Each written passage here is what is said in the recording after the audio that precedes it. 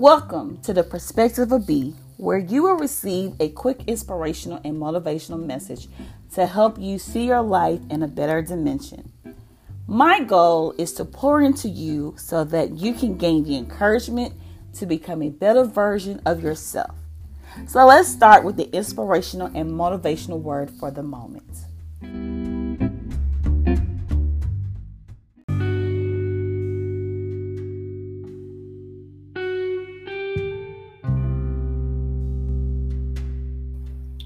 Your new idea isn't a new idea. It has already been created. It has already came into fruition. It is already in existence. But don't let this stop you from doing what you feel that you deserve to be doing. What you have to understand is that there will be others doing the same thing you are doing, but no one can do it like you. You are uniquely made with talents that are solely designed just for you.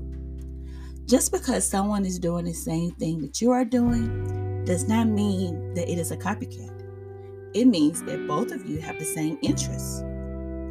It is not a competition as long as you don't make it one. As long as you focus on your talent and your path, you will create something that many try to imitate but can never duplicate.